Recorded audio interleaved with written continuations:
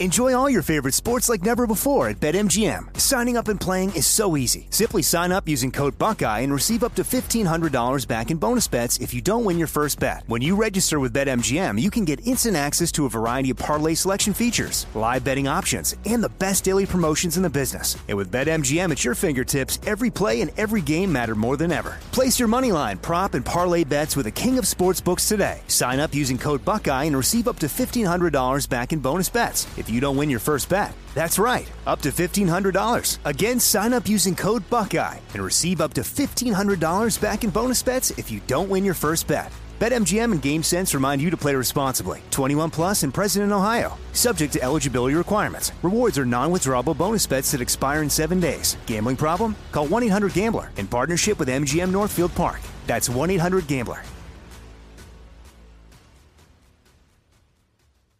What's up, this your boy Lil Duval, and check out my podcast, Conversations with Unc, on the Black Effect Podcast Network. Each and every Tuesday, Conversations with Unc podcast feature casuals and in-depth talk about ebbs and flows of life and the pursuit of happiness. Unlike my work on stage, I tap into a more serious and sensitive side to give life advice and simply offer words of encouragement, yet remind folks to never forget to laugh. Every Tuesday, listen to Conversation with Unc, hosted by Lil Duval on the Black Effect Podcast Network, iHeartRadio app, or wherever you get your podcasts.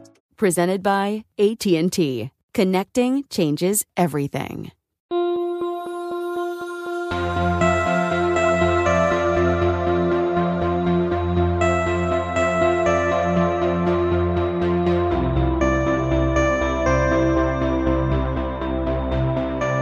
You're listening to 100 Words or Less with Ray Harkins. Hello, everybody. Thank you for joining us on this weekly journey into the minds and hearts and souls of people who are involved in the independent music scene. I know that sounds very dramatic, but I mean, it's true, right? This is the work that we're doing here and the information that we're trying to glean from people who are creating stuff, who are involved with this whole punk, hardcore, indie rock scene, whatever you want to call it. Again, as long as it falls under the umbrella of independent music, which I know is a very generic term, but you get it. It's kind of like how Congress describes pornography. Once you see it, like, you know what it is. I know it's a very random thing, but anyways, this guest this week is an exciting one because I just fell in love with this band last year. Chloe White from the band Snarls, who doesn't have a huge, long catalog to speak to, but they did release a record last year on Take This to Heart Records called Burst. And they are releasing a new EP in the next coming weeks on Take This to Heart Records as well. But check out all their stuff. I fell in love with the band hard, and I was really compelled about what they had going on because there was a lot of stuff that I was like, well, they seem really young, but then their music sounds so mature. Like a lot of the times I just get jealous because I'm like, man, I look at what I was doing when I was like 19 or 20, and I'm not embarrassed by, the music that I was putting out during that time, but I also kind of compare and contrast to the access that people have of all the different influences that kind of combine into what they are doing musically and creatively. And I'm like, man, I just didn't have all that when I was 19 or 20 because the internet was in its infancy and all that other stuff. But, that's old guy stuff. But so anyways, the point being, Snarls is a great band and Chloe White is a good human. We got really emotional in this conversation. I'm not going to lie. She was very ready to be open with me, and we actually discuss a lot of the challenges that come along with, being so kind of heart wide open and putting yourself out there. But Chloe was a great chat, and I was very excited to have her. So that's what we got. But you can always email the show, 100wordspodcast@gmail.com. I respond to all those emails. Sometimes a little bit slower, but, I promise. I really like that interaction. So if you got anything to say, please go ahead and email me. And you can also, obviously, you can follow the show on socials. We're on Instagram and Twitter. I mean, I rarely mention that because people trip across it organically. But you can do that as well. I just, send reminders out on like the new episodes that get posted. And then also go to the Apple Podcast Store and leave a review. It helps visibility. And ultimately, just tell your friends. Tell your friends about this show, this episode, whatever it is. Share it on social. However you're spreading it, I would appreciate that because that's the best form of marketing. Word of mouth, as they say. But here we go. This is Chloe, and we're going to listen to a little bit of Snarls.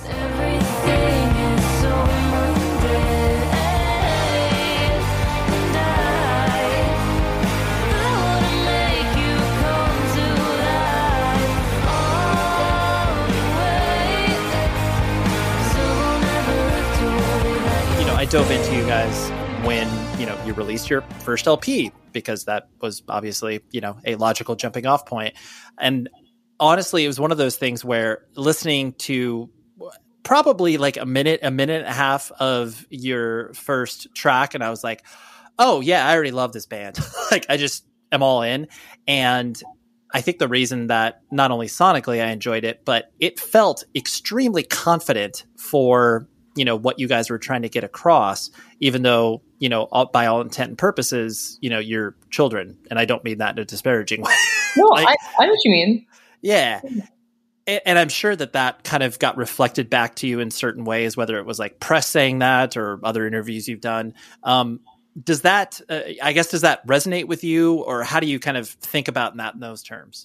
Well, are you getting at the comment that you made about confidence? Yeah. I'd say we got that a lot. You're kind of the first person to say it that bluntly, which I appreciate, because I also communicate the same way. So we've done a lot of interviews where people would sort of play at us, kind of talking about our ages at the time. But honestly, I never took any, there was never any offense from anyone about it. I think we were all just proud. And I mean, honestly, from the time I was a little girl, I was a drama queen, and not in the bad way. Just, I have always felt extremely strong emotions. And I know my bandmates have too. So I think just getting all that positive feedback, and especially at the scale that we did, was super validating and really cool, if that answers your question. Right. No, I think it's, maybe I'm just projecting myself here, being a 41-year-old hardcore kid. I reflect on the music that I was making with my band at 20, and yes, it was mature in some respects, but then also cringeworthy in other respects. But I know everybody goes through that, but I think the confidence that where you were feeling like you could express yourself, whether it was lyrically and musically, with just this kind of, unapologetic, oh, well, here's who we are, because there's always that element of self-criticism of just oh, well, I don't know if we can really do this right now, or maybe we need to wait until later to be able to do all this. But it seems like you just kind of threw it all out there. We're whatever, let's see what happens. See, I think that it really depends on the context. So I don't want to speak generally for every situation ever, but sure. With my music and my dreams specifically, I feel like I have this weird drive that I have something to prove, and not in a weird, heroic, self-deprecating way. But my mother always taught me growing up, if you're going to do something, don't half-ass it. You have to do the whole thing. And I feel like I've sort of taken that and put it on steroids. And sometimes I do a little too much. But yeah, I think that we all have that sense of just being completely unapologetic and things. I think that that's really important. I think it comes through in our music, and I'm not saying that there's anything wrong with having music for fun or not taking it that seriously. But I mean, for me, it is that deep and it is that serious, and I think that's okay. Sure. I definitely think there's that. I'm less of a filter that people put on either consciously or subconsciously at certain ages, but I do understand what you're saying in regards to well, yeah, if I'm going to do this, you're getting all of it, as opposed to some filtered version of it. Yeah. But if you want to filter it, I mean, yes, that's a complete artistic choice. That's why I was kind of prefacing that in the beginning. I don't think that people who do put a filter make illegitimate art is not at all what I'm saying. I just think that the art I make really resonates with what I'm going through and my past experiences and my beliefs about the world and blah, blah, blah. So it aligns more with my truth than it does my artistic endeavor, if that makes sense. Mm-hmm. Absolutely. Yeah. It sounds like just based off the, couple minutes we've been chatting here, your mother played a very large factor in your life from that perspective, as far as life advice and stuff. Yeah. Am I correct in that assumption? Yes. I'm not going to get into that, but I went through some very traumatic stuff in high school, and she wasn't like the softest cushion, but she gave me real advice, and that's something I have always treasured. So yeah, she played a huge part in, I don't know, definitely the drive I have and the passion I have. And yeah, that's all Alicia White for you. Yeah, no, I mean, I do like how you articulated that, not the softest cushion, but she was able to deliver the real talk to you, and you not only maybe it didn't resonate with you at the time, but maybe it retrospectively resonates with you. But I think that is an important component to understanding from a parental perspective where they may be coming from, where it's like, oh yeah, I hated that they said it at the time, but like I get now why they said that or whatever. Exactly. That perfectly sums it up. I mean, it was, the tale as old as time, like teenage daughters and their mothers just being mortal enemies. And that's kind of how it was. But granted, we had a lot more going on in our lives at the time. But yeah, I mean, her and I are closer than ever now. So anyway, not to get sappy. No, I think that's when people have, especially when you pursue a life of creative pursuits and are things that maybe parents don't understand, where it's like, oh, what do you mean you're not going to school or college or whatever? It's like, what do you mean you're not going to be this? And then kind of combining that with the fact that, yes, I am going to do this and I don't necessarily have to ask your permission, but then you grow closer. I think that is really important. Mm-hmm. So that's cool. I'm glad. Oh, thank you. That's sweet. Yes, exactly. So kind of focusing on you as a person, were you actually, I know you were born and raised in Indiana, but then moved to Columbus when you were, 6, 7, something like that? I was 7. I think I was turning 7 that summer. Yes. I was 6 turning 7. And from what I can gather too, it was kind of moving from sort of one rural-ish suburb to another rural-ish suburb. Is that correct? Yes. My father transferred jobs and we moved to Ohio, to Plain City. Got it. Mm-hmm. And I'm going to guess, just kind of like typifying a sort of like Midwest rural, suburb existence. Was it kind of boring? Were you left to your own devices? Like, what was it, kind of looking like for you as you were growing up from that, kid in the suburbs perspective? So funny that you mentioned that. I was just thinking about this today. So not only do I have the Midwestern component, but I'm also an only child. So I don't want to have like a pity party, nothing like that. I mean, I had a great childhood. I had friends to play with, but I didn't always relate to everyone. Everyone kind of in my neighborhood had siblings, had big, large families. Both of my parents come from very, very tiny families. I never see them. So it was just more on the fact that I don't know how to interact with like family things and like big, large groups and stuff. So I really did I started confiding in a journal like when I was 8 and 9. I did have a best friend across the street, Sophie, who is not musically inclined at all, but I would make her write songs with me because I started just journaling and writing so much, and I would sing to myself. And I eventually figured out that I really quite liked singing. And I'd been in choir, and my music teacher, because that's what you call them when you're in elementary school. You don't have like a singing instructor or anything yet. But she saw something in that too. And I showed her some journals, and I don't know, it gets kind of blurry, but yeah, sorry, I got off track, but long story short. What? Yeah, what? You were hitting on the notes that I was trying to kind of elicit, because I mean, I think, being raised in the suburbs is isolating to a certain extent, because there's obviously no, central hub for people to go to the downtown aspect or the city or whatever. But then also there's an isolating aspect to, being an only child. I am also an only child. So I see people like myself, in you in a positive way, because I like the experience. Did you, and I guess now that you've obviously interacted with a lot of different people, did you, I guess, do you reflect on your only childness as being a positive thing? I think it's both. It's hard to describe without kind of mentioning, I have ADHD, but I didn't know that a lot of my childhood. Mm-hmm. So that also kind of, I think that also played into why I wasn't able to relate to everyone off the bat. Don't get me wrong, I had great friends, nothing too depressing for a 9-year-old, but I don't know, over time it builds up, like, without you realizing it. I mean, you're 9 and your view on the world is very filtered.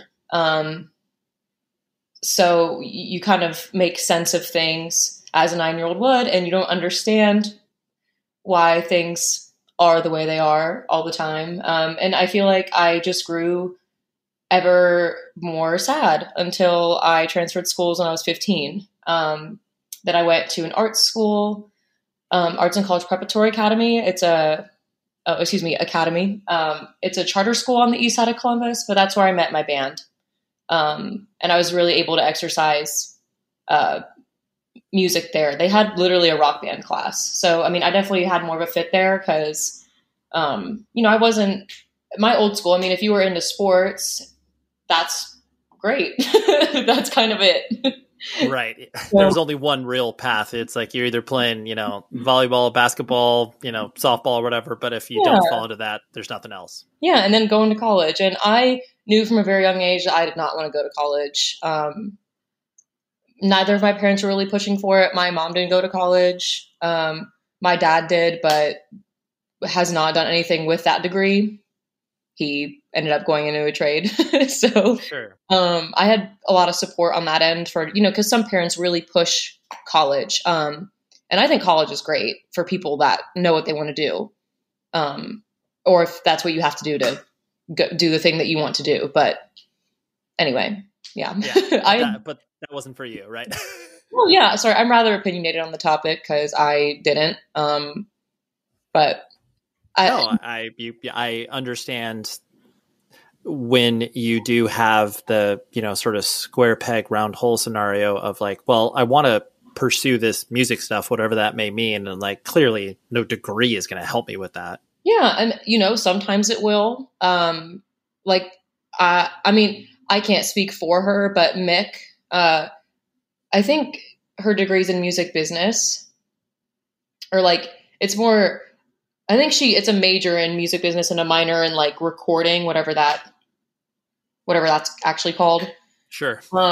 Yeah, I don't know, but I know that helped us a great lot. In the beginning of starting this band, like I had no idea how to do anything communication wise. I just knew how to write songs, but I didn't know how to book shows or like get merch made or do anything or look for places to tour, navigate the scene. Like I didn't know anything about that, but she did. So yeah, I mean, and that can also come with just being in the scene, which I was, but that was DIY, but she knew how to navigate the professional world a little more. And I think that's what really helped us kind of have that great takeoff. Right. Well, you definitely need both functions of the band, from the business side of things and then also the creative side of things in order to, get out of the quote unquote garage. Cause otherwise you'd just be, playing shows to yourself, which is not bad, but you want to maybe play in front of other people occasionally.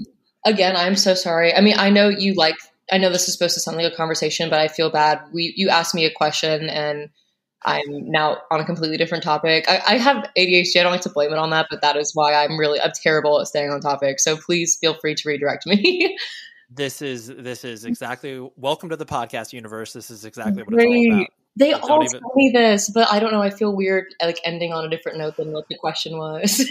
No. Okay. Yeah, you're totally fine. So don't even worry about it. Okay. Well, thank you. I appreciate that. I just needed some little reassurance, I guess. Yeah, I'm here for it. I can reassure you and tell you if if I ask you a question about, guitars and we end up talking about dogs, that's not a bad thing, but then maybe we could talk about guitars at some point again. So. Heard. I also love dogs. Yes, you're a monster if you don't. That's my Yes. opinion. So like you kind of mentioned with your, the idea of the ever-present sadness and kind of like figuring out how to, express that either, through journals like you were talking about. Was it one of those things where you were, finding subculture kind of based around that, like, discovering music and being able to express yourself creatively like that? Or were there other avenues that you were kind of finding that you would be able to express that? That's sort of a difficult question for me to answer. I can answer it. I am just trying to remember. No, I know it's hard. It's hard sometimes to be like, well, where did this actually start? But yeah, I understand. Well, I can tell you for a fact that when I was younger, I liked a lot of different types of music, but I wasn't necessarily going out of my way to find new music, and I didn't really understand, what was behind it. To me, for a while, it was just music on the radio for a while. Sure.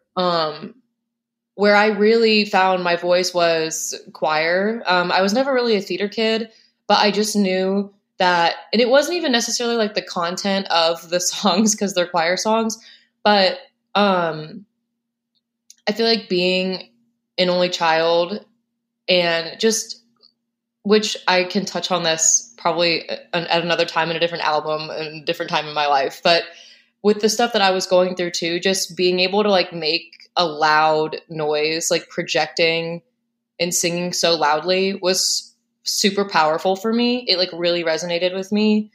And that was sort of my iron fist. Sure. So I think that's where I kind of fell in love with it, because I'm also a small person and I feel really big when I sing really loud, and I can sing really loud. But I guess that's more of a childlike perspective, but I think that's what you were asking. I think that's absolutely where it came from. Sure. Once you felt like you had this voice, as cliched as that sounds, just being able to lean into that. Yeah, I don't believe in cliches, by the way, but yes. Oh, hell yeah. I like this opinion. So yes. No cliches. They're cliches for a reason. It's true. I wouldn't compare it to stereotypes, because stereotypes, can often be bad, but of course, yeah. Right. Yeah. Okay. I'm talking cliche, strictly cliche. Right. Appreciate that clarification. Yeah. And so just based off of your age, you exist definitely within the, the digital generation where you were, consuming music, most likely, obviously on MySpace or different iterations of it. Or maybe even after that, obviously. So I was on that shit way too early. Let's not even get into that. Yeah, no worries. Yeah. But I guess I'm going to presume that music was kind of infiltrating you after the radio. What you were previously mentioning, I'm guessing that was where a lot of your earlier discoveries were coming from. Mm-hmm. Well, I guess I failed to mention kind of the crossover when. So when you were asking where it came from, that's sort of what I was answering. But once I transferred schools, I really started being oh, look at all these cool indie artists on SoundCloud that I would have no idea about otherwise, or Twitter or Instagram. Social media really brought a lot of different artists to my attention also. But that was once I actually got into writing my own music in a band setting, in that rock band class at my other high school that I transferred to. So that's kind of when I started really branching out and finding specifically what I liked and what I liked about certain artists or genres or instruments. And then I got into playing guitar and, love My Bloody Valentine's guitar tone. So got into all that stuff too. So, that's how the jumping off point, I guess. Yeah. Well, that's really interesting. I like how you put that, where especially when you're talking about guitar class or rock band class, you are usually throwing a bunch of random people in a room and there's so many different tastes and lanes that people travel in, and usually it does bring all of these disparate elements together to where it's like, oh yeah, like of course I like Korn and My Bloody Valentine because, you know, the guy who I was sitting next to likes Korn and, you know, the other person likes My Bloody Valentine or whatever. So did you feel like it was like a bunch of random stuff thrown into a blender, or was it a little bit more, I guess, consistent? Well, I loved that class. And like the first couple weeks, we don't even pick up an instrument. We just kind of like get to know each other. Oh, okay. So, I mean, we would jam, but we weren't allowed to like work on any ideas really. Like we just kind of had to feel each other out and kind of get an idea for what type of person, how do I say that? Like what type of guitarist you are, what type of, do you know what I'm saying? Oh, sure. Like stylistically, yes, like yes. everybody would be able to say that at that time, but yes, thank you. That's the word I'm looking for. So yeah, we spent some time doing that, and then time came to pick our bands, and we had some wild combos. That first year I went for a more indie route. I had like a little 3-piece, and we, you know, guitar, bass, drums, and 2 vocals. It was actually Riley and I and another dude. And then that's the second year. No, my last year in that class, I was part of a band called Gluten Freak. Ooh, that is a good ass name. Oh, I know, but it was so silly. We had like kazoo. What's that thing called? Slide whistle? No, I have a slide whistle. No, but the thing where you like blow into a tube and it's a piano. Oh, it's like a recorder? No. It has a little piano board. It's like maybe 10 or 12 keys, and melodica? Sure. Okay. Oh, yeah. I know what you're talking about. Yeah. Is that an instrument? I think that's the name of it. Yeah. So we were really wacky. Like we could do pretty much anything we wanted in that class. But anyway, yeah, I mean, that's sort of where yes. Okay. That's what I'm trying to say. Sorry. So as you heard, like we could kind of explore whatever we wanted to. I mean, as long as we had like, you know, structured songs. And it was cool because part of the criteria of that class was playing shows outside of class. Like we had to bring back posters and like photos from the show. So yeah, we would book at like, there was a venue on North High Street on campus, OSU campus in Columbus called Cafe Kerouac. We would do a lot of those shows there. So I really got to, you know, experiment and explore what I liked and kind of figured all that out. And Riley did too, because she was also in that class, and so was Max, and so was Mick. We all took that class. I mean, there's a lot of things in there that are really, really special and non-emblematic of how bands actually get formed. Just because that's like, you know, most traditional high schools, and I understand this was a, you know, charter school, and there was more focal point on the creative arts, but that's just so wild that all of you guys were able to have this experience holistically, but then also you know, you all had different experiences, even though you were all kind of like playing together in that same class. Yeah. Even the age differences. So Mick had graduated when I transferred. I transferred my sophomore year, and she had just graduated high school, or maybe the previous year. So it's just funny how we all met anyway. Right. But yeah. Did you, I guess, kind of reflecting on your, you know, traditional school experience, you know, even at the charter school, like, did you care about, I guess, grades? Like, you know, were you academically inclined, or was that basically just kind of noise for you playing guitar? So what I will say is that ACPA cares a lot about the academics. Okay. They take that very seriously, and it is it's also a college prep school. So there's a lot of you can take AP classes and all that jazz. So it's kind of focused on college prep and arts, like both. I wanted to care, to be honest, so bad, but I didn't, and I hope that I'm not a role model for children in that regard, because maybe I shouldn't say this, but I think if I don't even know how to say it, just the way school is structured, it's not for everyone, and it wasn't for me. a lot of mental breakdowns, and I needed more one-on-one time. But right, the group learning environment wasn't what you were was going to help you excel.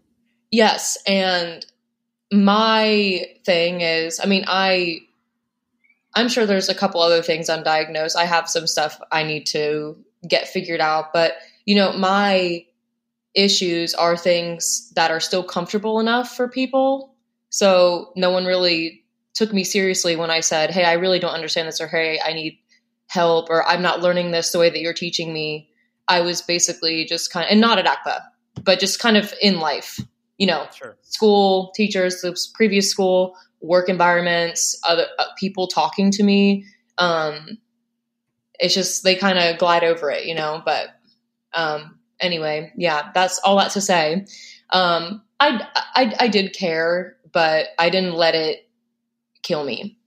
Right. Yeah. Because I had to put all my energy in. I wanted to save all the energy that I could save for my music. So sure. You know what time it is? It is the season of gift giving time. We're talking about, you're staring down the barrel of Christmas right now. We are like 2 months away from Christmas.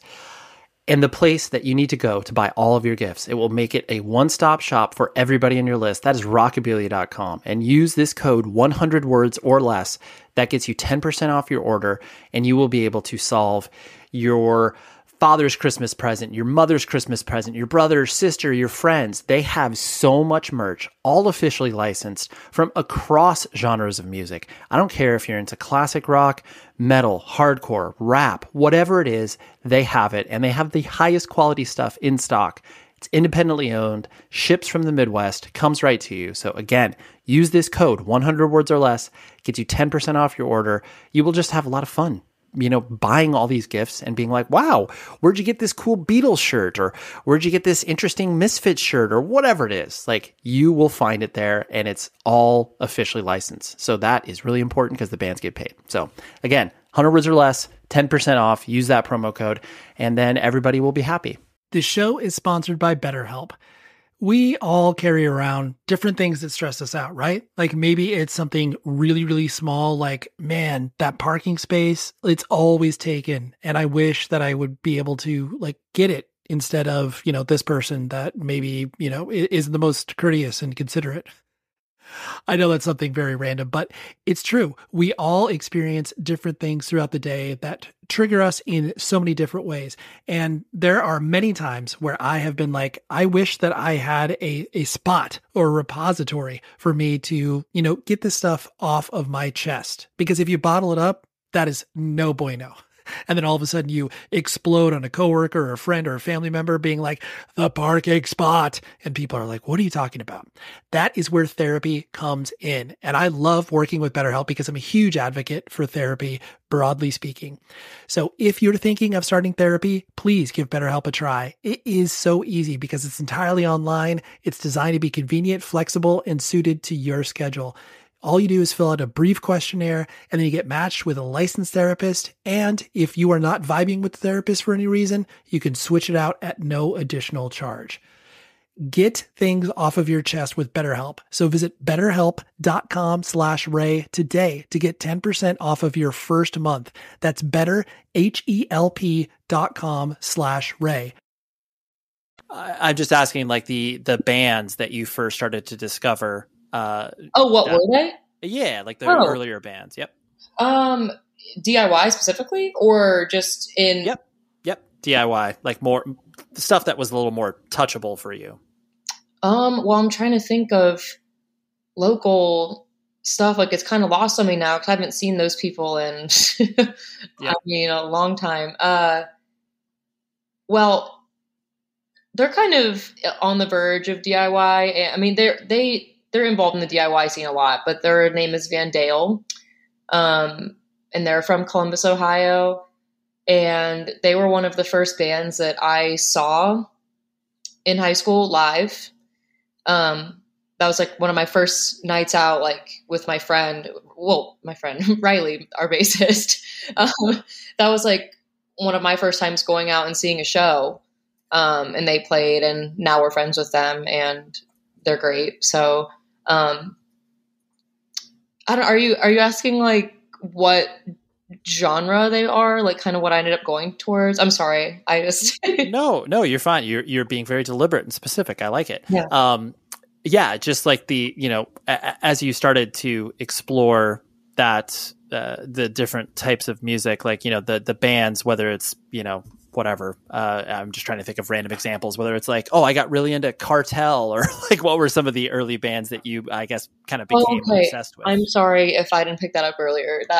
You're fine. I'm honestly trying to remember, because my phases last like 2 weeks, and then I'm on to the next thing. Sure. No, seriously, I get really obsessed with something, and then I'm like, oh my God, I tired it. And I always tell myself this. I'm like, Chloe, do not ruin this band for yourself.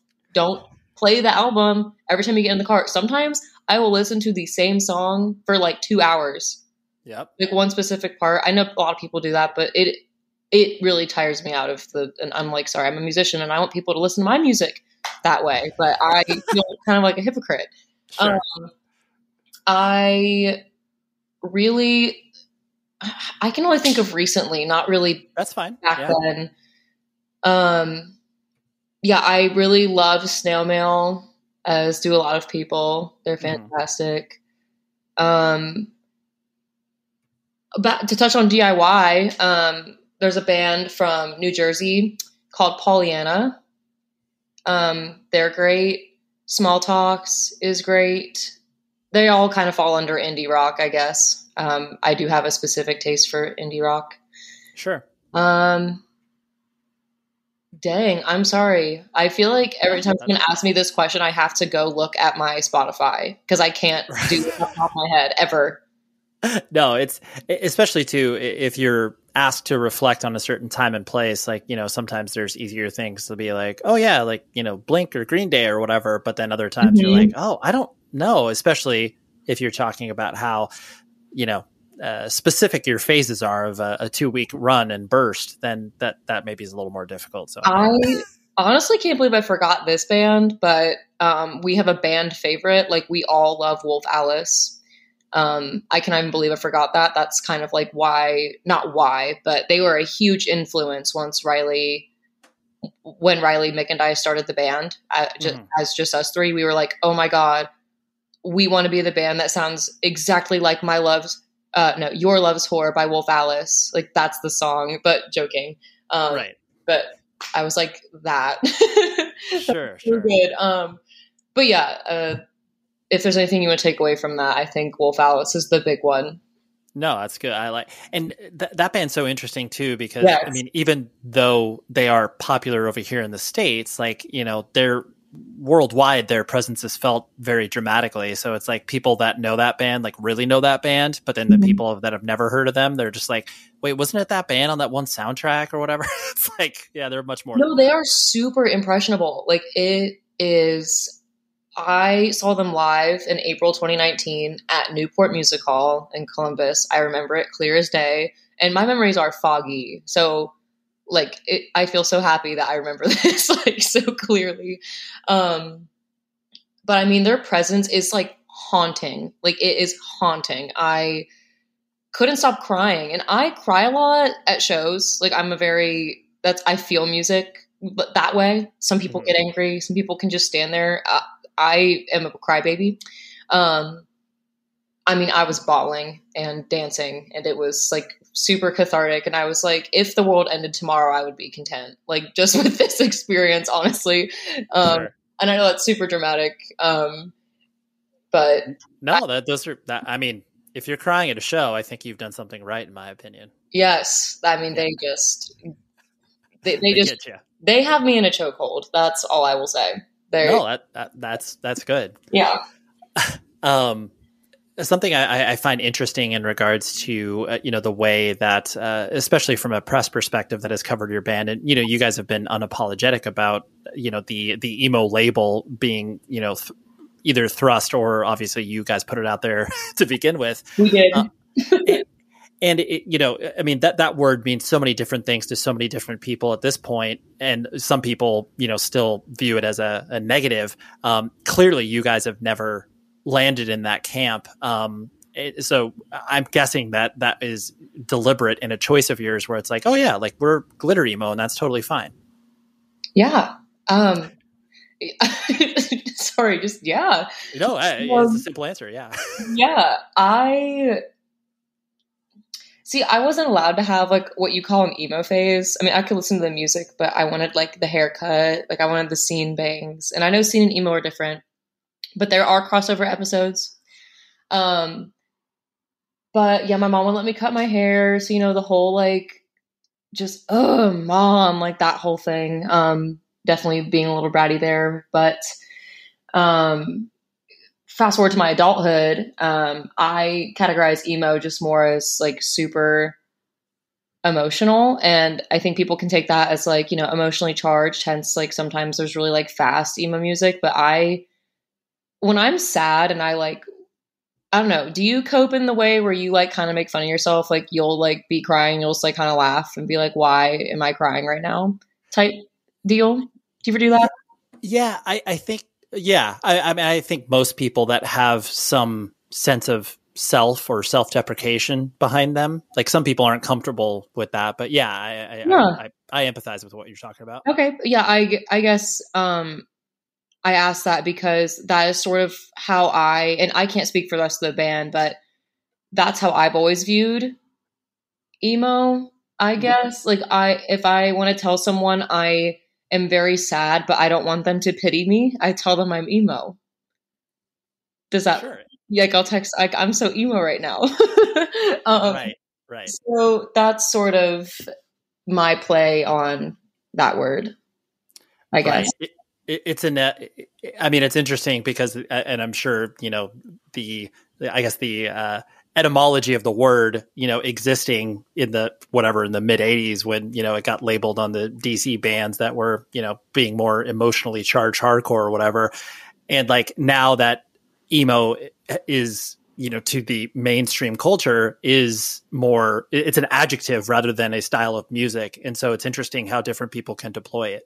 Yeah. And I never argue with anyone. I'm like, oh, okay, that's emo. Because some people will fight to the death about it, but I like you. We can talk about our differing opinions on emo. That's really refreshing. Right. I'm kidding. But no, also, I'm not kidding, though. Like, I'm really not. yeah. Joking / not joking. Yes. Yeah. It kind of on that same notion, once Snarl started to, come together and you found your kindred spirits from a musical perspective, I understand that you guys really hit the ground running in regards to, getting songs together and having, that vision of what you wanted the band to sound like. Was it, was it difficult to kind of put yourself out there? And I know that maybe sounds like a, sort of rote question, but did you feel, I guess, any vulnerability for putting yourself out there, or does it kind of just lean to what you were originally saying, where it's like, well, you're going to get me no matter what? It's both. Okay. I am actually really terrified of, this is getting like serious. But it's okay. I'm here for it. Okay. As long as you're okay. I am terrified of getting bigger, actually, because of how vulnerable I'll have to be. And I feel like there's a sense of fear there from where I was talking about earlier. Just in my childhood, like not doing super well in large groups, I have definitely tamed a part of myself to talk on a stage. There's a feeling of comfort up there that is like no other. It's weird because most people go like, oh my God, you're insane for calling that comfortable. Like hundreds of thousands of eyes just like staring at you. Mm-hmm. But I'm like, I'm going to cry. No, I'm not. No, I appreciate, I appreciate you being vulnerable because I do think it is interesting, especially when you are at the juncture that you're at, where it's like, there are people who are paying attention to your music and who are drawn to, the lyrical content and feel a connective tissue with you. And then there's that idea of once you put out art out in the world, how it's not yours anymore. And then that notion of balance of being like, okay, well, but I still want to feel like this is something that I have some control over. So I totally understand where you're coming from. Well, I guess I was getting more at this like live performance aspect, but when we're talking about releasing it, I am able to let go of that. I love it when people can, reinterpret my lyrics, because I did, I wrote the song for me, but really it does more service if people can grab a hold of it and do what they need to with it. And there is, back to the live aspect, when I write my lyrics, I talk super dramatically. So my lyrics are like super loaded and can be, sometimes they're blunt, but there can be a lot more said behind them than is actually like written down, if that makes sense. When I'm singing them, I don't know, it feels magical almost, but it's so therapeutic because you almost feel like you just feel naked. You kind of feel like a tree with all of it's leaves fallen off on the very top of a hill with no other trees and the sun's just shining on it. You're just like totally, it's just, I'm amazed by it every time I do it. And every time we play a big show, I walk off of the stage and I'm just like, what did I just do? It's weird. It's kind of like I go into a trance sort of, because it feels so good. So anyway. Yeah, no, that's beautiful. And I think it's articulated well, because I think, and I'm sure you've either seen this or experienced this tangentially, where people look at the process of creating and playing in a band, and, it gets habitual, and like those feelings maybe aren't as easy to tap into because, you've done it hundreds of times, and you're at that juncture where like that hasn't taken over for you, and you feel this catharsis to be able to, get up there and sweat and cry and do all the things that you need to do up there, which is awesome.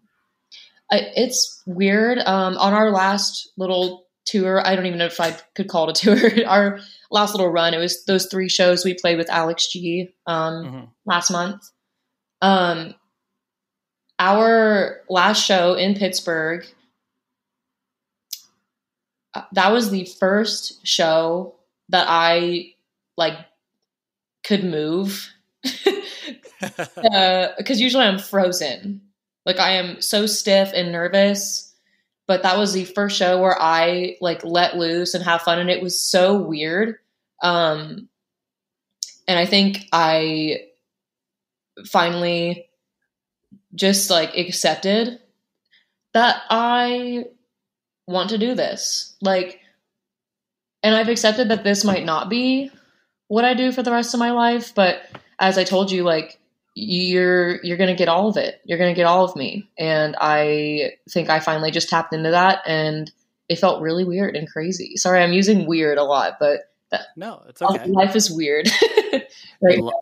Enjoy all your favorite sports like never before at BetMGM. Signing up and playing is so easy. Simply sign up using code Buckeye and receive up to $1,500 back in bonus bets if you don't win your first bet. When you register with BetMGM, you can get instant access to a variety of parlay selection features, live betting options, and the best daily promotions in the business. And with BetMGM at your fingertips, every play and every game matter more than ever. Place your moneyline, prop, and parlay bets with the king of sportsbooks today. Sign up using code Buckeye and receive up to $1,500 back in bonus bets if you don't win your first bet. That's right, up to $1,500. Again, sign up using code Buckeye and receive up to $1,500 back in bonus bets if you don't win your first bet. BetMGM and GameSense remind you to play responsibly. 21 plus and present in Ohio. Subject to eligibility requirements. Rewards are non-withdrawable bonus bets that expire in 7 days. Gambling problem? Call 1-800-GAMBLER in partnership with MGM Northfield Park. That's 1-800-GAMBLER. This episode is brought to you by Navy Federal Credit Union. At Navy Federal, it's been the mission to help the military community for over 90 years. And not just help them, but do everything to make sure they not only grow, but flourish. That's why Navy Federal Credit Union has all kinds of great savings and investment options like share certificates with sky-high rates. So don't hesitate. Start growing your finances today with a variety of savings and investment options. Navy Federal Credit Union. Our members are the mission. Savings products insured by NCUA. Investment products are not insured, not obligations of Navy Federal and may lose value. Yes, life is absurd, as I think one Albert Camus said at one point. But it yes, is absurd. Yes. Well, I mean, I think it's cool that you're able to sort of look at what you're experiencing and then be able to find the level of comfort that you are existing in. Because I think that when you start to pay attention to, maybe the, more, I guess, the business implications of the band, like how many people are at the show and like all of that sort of stuff, then, you start to feel maybe a little bit more disconnected to the songs or whatever. That stuff's one ear and out the other with me, and not in a disrespectful way. Sure. It's just not what I care about. Mm-hmm. Honestly. Obviously the numbers do matter when we're like putting in merch orders and stuff. And of course I am so grateful for everyone that, goes to the merch table and, and it's amazing to hear like that you're making these big numbers. It's insane. Sure. So I don't want to like come off as like, I don't care about our fans or anything. That's not at all what I'm saying. It's just, it's not why you do this. Yeah. And it's also like numbers in the size of things and even colors are hard to conceptualize in my brain. So I'm like I need to see it to believe it type of person. So it's not the number that touches me. It's not like the number of monthly listeners or how much merch we sold or how much money we made in a night. It's like when I look out into a crowd and I see everyone, then I'm like, oh my God, this is crazy. Right. This is here. I'm doing this. Yeah. And yeah, I kind of get teary-eyed because it's like, I can't even tell you the countless times I've been in a crowd at a show and been like so excited to see someone because I love their songs. And then like when you're in that position, you're just like the imposter syndrome starts hitting you like crazy and you just don't even believe it for a second. But sure. Yeah. You're like, what am I doing up here? I need to be in the crowd. Right. Yeah. Like, sure. Shouldn't I be sitting at the bar or the merch table right now talking to some weird dude that's taller than me? Right. So, yeah, that's it. Yeah. Well, I guess on the, that idea of putting yourself out there and then having that energy reflected back on you, I'm sure you've started to experience people reaching out to, the band on social media and other portals of the connective tissue that they have with your lyrics and just kind of, expressing their emotions. Has that been like, how have you been able to manage that? Is that overwhelming for you? Is that something that, you are comfortable being a receptacle for, or where, are you just sorting through all those emotions still? I think it's all of the above. I'm definitely comfortable with it. I feel like it would be wrong for me to say that I'm uncomfortable.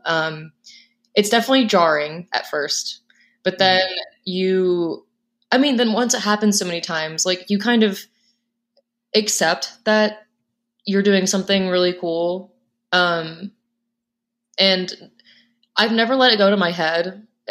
I don't think it ever will. But I think it's, how do I say that? It's a form of intimacy that I don't think people practice enough. Okay. Like reaching out to someone and telling them how you feel. Like, I feel like that's so lost. Right now. That's a good, yeah, that is a good point, especially in certain contexts. And I think that there is, in the art world at large, and especially the independent music world, you should feel like there is that, I guess, openness for people to be able to, have the ability to say, hey, Chloe, hey, Snarls, like you made me feel this way, in a non-judgmental capacity. But yeah, people may be afraid to do that because they feel, like that's too vulnerable, or that person doesn't want to hear about that or whatever. Yeah, that's exactly what I meant. And, to me, that's sad that people don't feel comfortable. And, everyone's got their own life story. There's reasons why people, I'm that way. Like I overthink everything I'm about to say before I say it. Sometimes I don't think at all. And then I overthink it later and it turns into a whole spiral and it's bad. So listen, I understand why, people would be afraid, but that's what I'm saying is it makes me so happy when someone does that and tells us, hey, this really touched me. And like that's why I keep doing this, like even when I have writer's block, like I have writer's block like so bad lately. And it's making me really angry, but I will keep trying another day because people like that. So anyway. Yeah, no, it strikes me too, as we're talking that, irregardless of you, having a band and, going through the formal process of releasing records, like you would be creating in some capacity, whether people were paying attention or not. Yeah. Yeah. Yeah. Maybe not in the context of what you're doing right now, but you would be creating.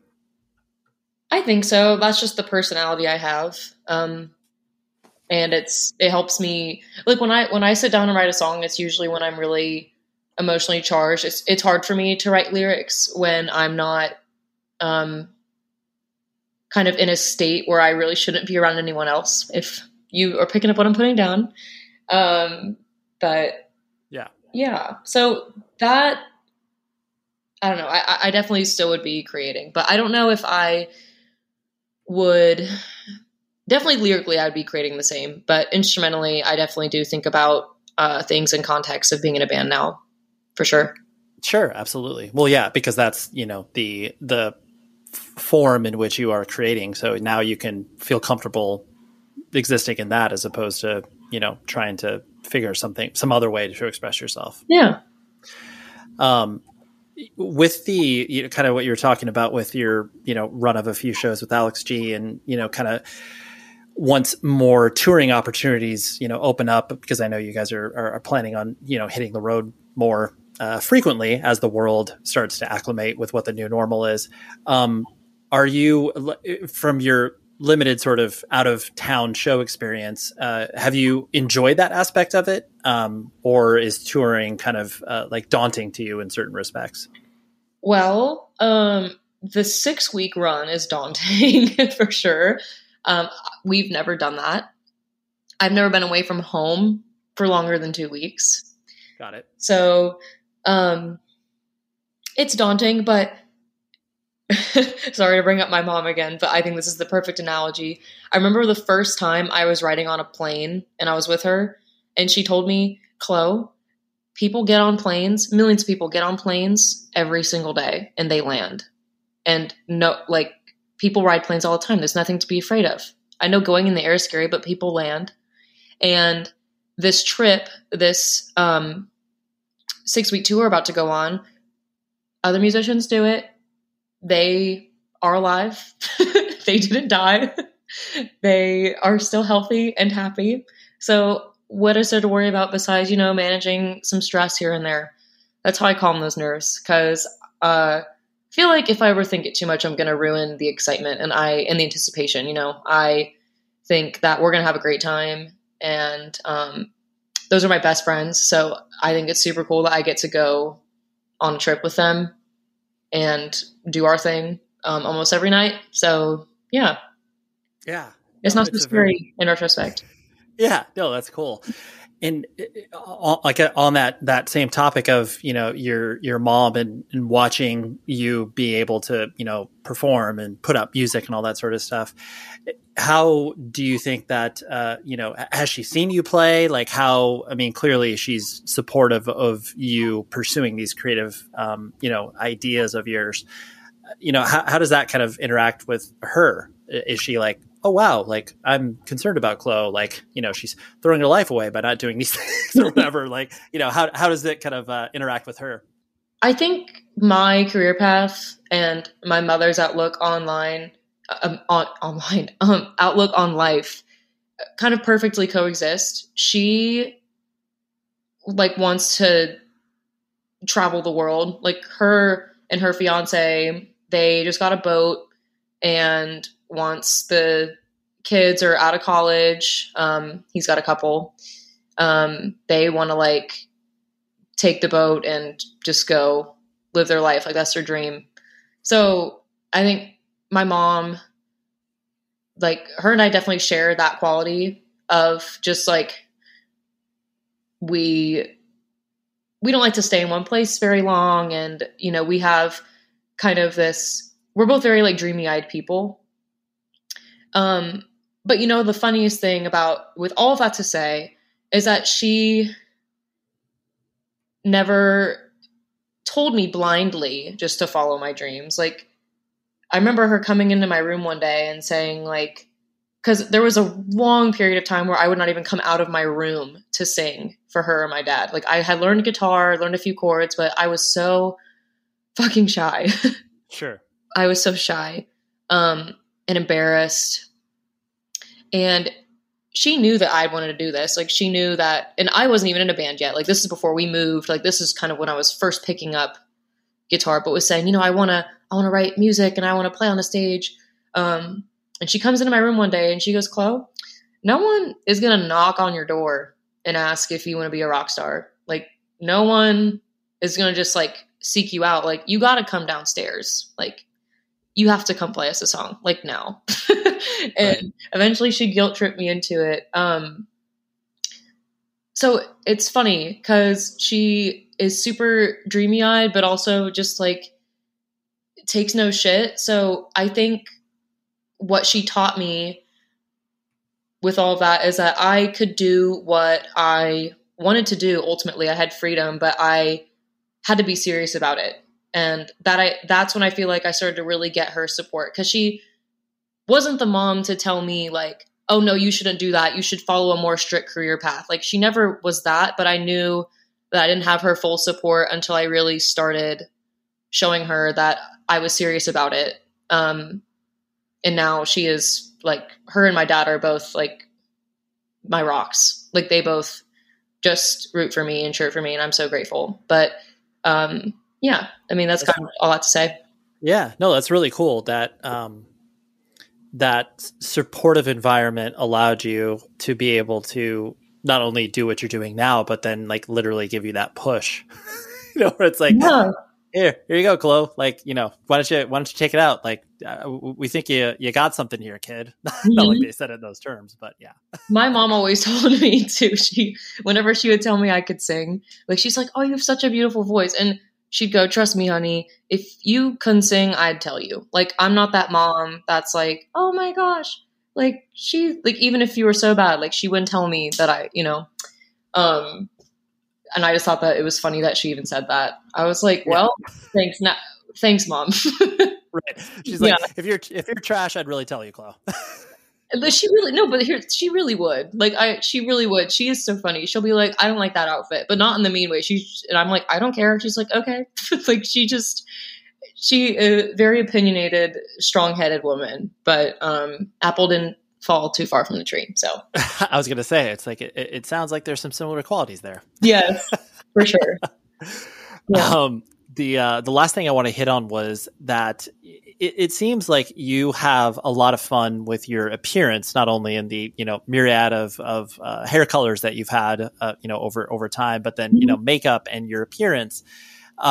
Is that just another form of creativity that you can lean into in the presentation of yourself? Or is that just something that you're like, oh, this is just fun, so I like to do it? It's kind of both. I guess I've never really thought about it, because it's just like, it's my personal beauty standard, I guess, if that makes sense. Like it's just, you know, it's just kind of how I like to do my makeup. But I guess if I really think about it, I do like dyeing my hair colors. Like, I guess I don't have fun when it's not colored. So yeah, if it's colored, then it's fun, I guess, is how you would want to put that.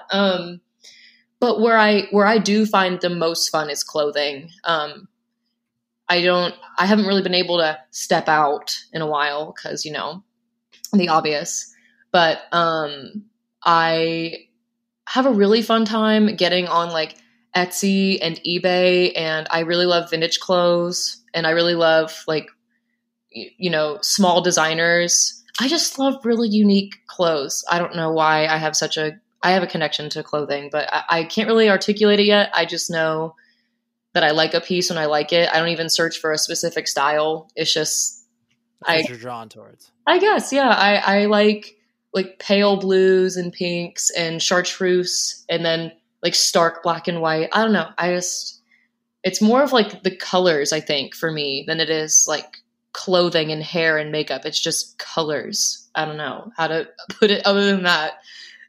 Besides, sure. I'm sorry if that sounds like, I know it's a very vague answer, but I truly, that's it. I just like, I was talking about that. I forget who the conversation was with, but 2 months ago I was with someone. It might've been my mom or Riley, but we were walking down like the street in our neighborhood, and I was like, there's not enough colors. There's like brick and gray, cement and green and white and black cars. And this is boring. So anyway, I think that's it. I think I just like to bring more color to sure things. Yeah, right. You gotta like, if this environment won't change, I am going to enter the environment, so therefore it'll change it because I've got at least 15 different colors going on here. Exactly.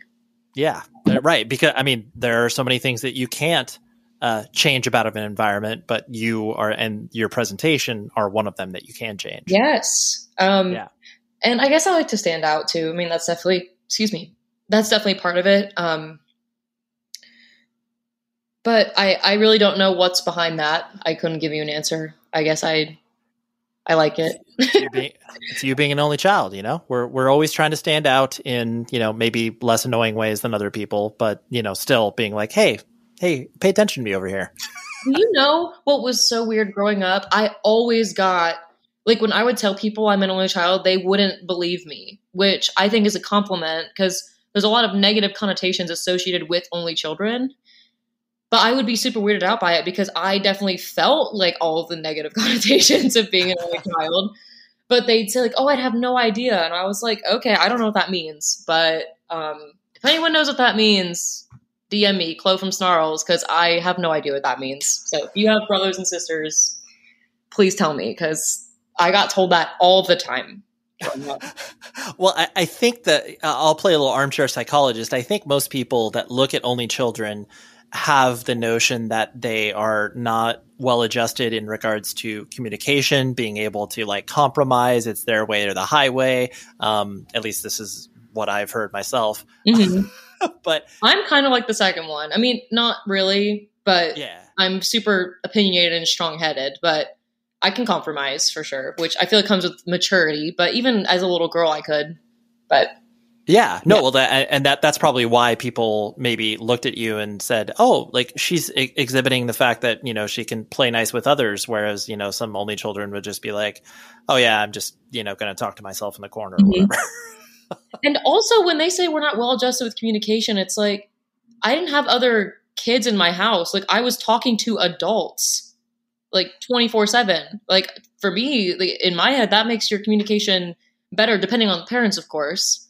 But yeah, like, I was always around adults. So it's a very valid point because when you are, sitting at the proverbial big kids table, like you are listening to discussions about the day at work and, maybe the news of the day, as opposed to, what Timmy said about his fart or whatever. I mean, yeah, but just, yeah, exactly. No, it's okay. I love fart jokes, so you're fine. Yeah. Fart jokes and dogs. This is pretty much what we got here. Oh my gosh, we have so much in common.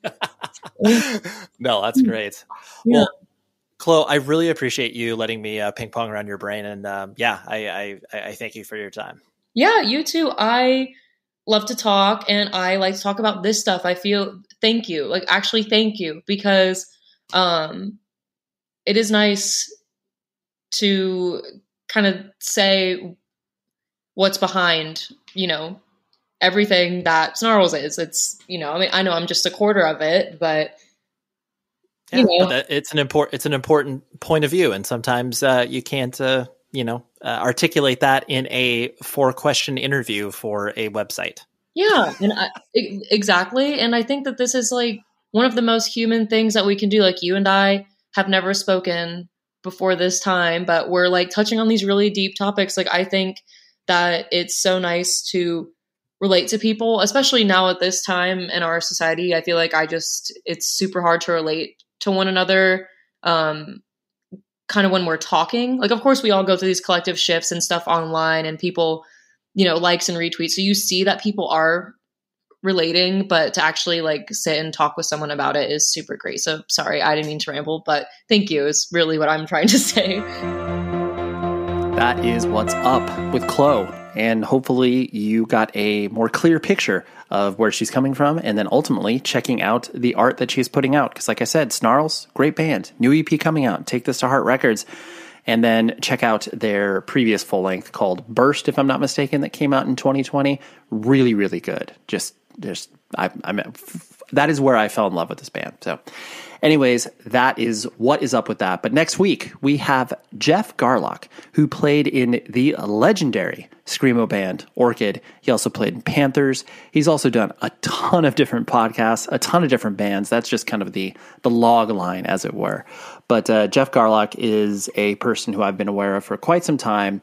Moved out to Los Angeles a couple years ago. We never met. We just traveled in the same circles. So it was funny because a mutual friend was on the podcast, Eric from Jerome's Dream. And then he reached out to me being like, hey, do you want to have me as a guest? And I know that's always a weird pitch, but there are times where I'm like, oh yeah, like you would be fun to talk to. And this makes sense because I've seen you play many, many times with all your bands. So anyways, that is next week, Jeff Garlock. And until then, please be safe, everybody. The show is sponsored by BetterHelp. Trust me in saying that no matter who you are, mental health challenges can affect you, and how you manage them can make all of the difference. That's why everyone should have access to mental health support that meets them where they are and helps them get through. BetterHelp provides online therapy on your schedule. It's flexible, simple to use, and more affordable than in-person therapy. Connect with a licensed therapist selected just for you. Learn more at betterhelp.com. That's betterhelp.com. Hello, it is Ryan, and I was on a flight the other day playing one of my favorite social spin slot games on ChumbaCasino.com. I looked over at the person sitting next to me, and you know what they were doing? They were also playing Chumba Casino. Coincidence? I think not. Everybody's loving having fun with it. Chumba Casino is home to hundreds of casino-style games that you can play for free anytime, anywhere, even at 30,000 feet. So sign up now at ChumbaCasino.com to claim your free welcome bonus. That's ChumbaCasino.com and live the Chumba life. No purchase necessary. VGW. Void where prohibited by law. See terms and conditions. 18+. This is Malcolm Gladwell from Revisionist History. eBay Motors is here for the ride. With some elbow grease, fresh installs, and a whole lot of love, you transformed 100,000 miles and a body full of rust into a drive that's all your own. Brake kits, LED headlights, whatever you need, eBay Motors has it.